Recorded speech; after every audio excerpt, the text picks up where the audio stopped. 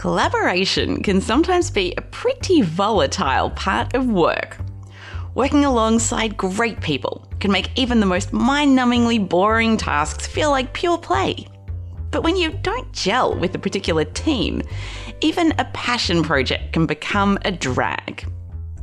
So, how do you make sure you're collaborating with the right people and collaborating in the right way? Author and coaching expert Michael Bungay Stanier wants you to have these conversations before you even start working with a new collaborator. Before any project begins, he recommends co-writing an operating manual, a set of processes and guidelines for collaborating. So what are the most important questions to ask when you're thinking of working with someone? My name is Dr. Amantha Imber. I'm an organisational psychologist and the founder of behavioural science consultancy Inventium, and this is How I Work, a show about how to help you do your best work. On today's My Favourite Tip episode, we go back to an interview from the past and I pick out my favourite tip from the interview. In today's show, I speak with Michael Bungay Stanier, and we start with what would happen if you started working with Michael tomorrow, because there is a very specific process that he would take you through. I call it building our operating manual. So the origin of this comes from a guy called Peter Block, who, if you're in the world of kind of organizational change and stuff like that, you may have heard his name. And he talks about something called a social contract. And the bottom line is, it's good to talk about how we're going to work together before we talk about what we're going to work on together. So this is a conversation that's helpful if you have somebody new coming on your team, or you start working with a vendor or a contractor or anybody really. You've got a relationship where you're like, we want this to be really good. The temptation is always to go, let's talk about the project. What needs to be built? What are we starting? What are our KPIs and what are our RCs or OCR or whatever? And that pressure and excitement to get stuff done often kind of sweeps you into that type of conversation.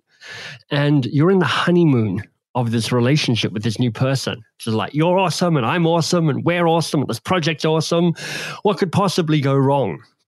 And the thing is, something will go wrong. Because it always goes wrong. It always goes off the rails a little bit. So I'm really enamored and try and have the discipline to have a conversation about, let's talk about our operating manual. And I've just got a few questions, and I don't ask all of them all the time, but a few questions that I feel like help us having a conversation to go, let me tell you how to get the best out of me. And I want you to tell me how to get the best out of you. So I'll say things like, so Amantha, when you've worked with somebody like me before in a project like this, and it's gone really well, tell me what happened. What did you do and what did the other person do?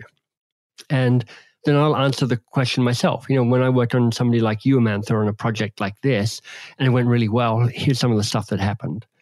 And then I'll go, and when you've worked with somebody like me on a project that's kind of been a bit of a disaster or just kind of mediocre, what happened? What did you do and what did they do?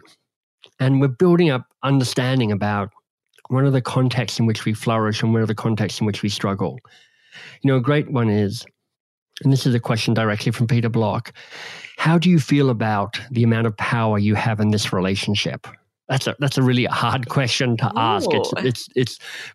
It always takes people aback, but it's really good at kind of going, who has control here, and how do you feel about that? I love that. I'll give you one more question, and then you can ask me about it if you want. Another one is, when things go badly wrong or go off the rails a little bit, because they always do, what's your unilateral act? How do you respond? And, I can always tell people, look, I'm not that great at conflict. So you'll just stop hearing from me. And this is the way to pull me out of that. So we actually have a conversation about, this is what I look like when I'm behaving badly or under stress. And here's how you can manage me best to get me out of that doom loop. And I'll get them to tell me the same.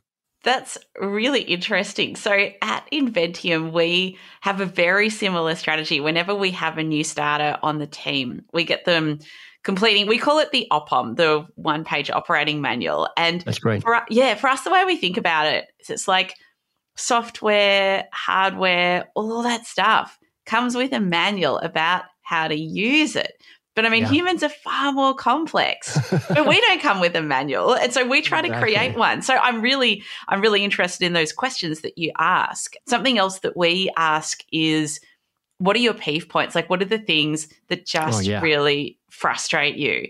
And we find we get some interesting answers. What do you do though, if you're working with someone and maybe their insight into themselves and particularly, their shadow side, their weaknesses is not that good? How do you draw those responses out more effectively? I'm not sure I try and do it in the moment, because for me, it is the process of having gone through this allows us to come back and have this conversation again. So more important to me than the answers is the fact that I've said this, by the way, we have these type of conversations when we work together. So would you then have those conversations at regular intervals, like where you're not talking about the project and the work per se, but you're talking about the relationship and all the time, relational things? Really? All the time. Like I would say with, on my immediate team. So I kind of am part of two companies at the moment. I own a training company that's run by a CEO, and I talk to her monthly, but formally on her performance quarterly. And then I have a little small kind of startup-y company where I have one employee. And with Ainsley, every 6 weeks, we'll have a conversation around how's this going? And it's not about the work. It's about how is it going for you as a human being? How's it going for me as the person who's your nominal boss? What do we need to do differently to do that? One of the questions that both with Shannon, who's the CEO of Box of Crayons, and Ainsley, who is kind of she works at MBS.works. One of the questions that is most powerful in this is what needs to be said that hasn't yet been said, because that just creates space for us to go, that thing that's hard to talk about, or I've been looking for the moment to sneak it into the conversation and I haven't quite figured out how to say it because it's a bit confronting to me or a bit confronting to you or whatever. What needs to be said that hasn't yet been said is just a permission to lay down the as yet unspoken. And that is a great cleanser and builder of resilience into the relationships. Oh, I'm gonna take that one. I stole it from somebody else. I can't remember who. So steal away, because it is a beauty. And on another note, Amanda, I end my podcast at the moment. That's the final question I always ask people, and it's great. Sometimes people go, "I got nothing." Sometimes people go, "That was a good conversation, thank you." And some people go, "Here's the thing I really wanted to tell you." And I'm like, "Brilliant!" And we'll have a bit more of a chat. I am such a fan of this process. At Inventium, our one-page operating manual has become a bit of a staple, and it has massively fast-tracked getting to know new starters. If you would like to download the template that we use, you can visit the Inventium Labs page, which I have linked to in the show notes, and you can find it there. If you're looking for more tips to improve the way that you work, I write a short fortnightly newsletter that contains 3 cool things that I've discovered that help me work better, ranging from software and gadgets that I'm loving through to interesting research findings.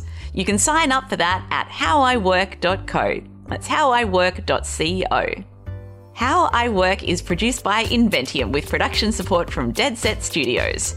And thank you to Martin Nimber, who does the audio mix for every episode and makes everything sound so much better than it would have otherwise.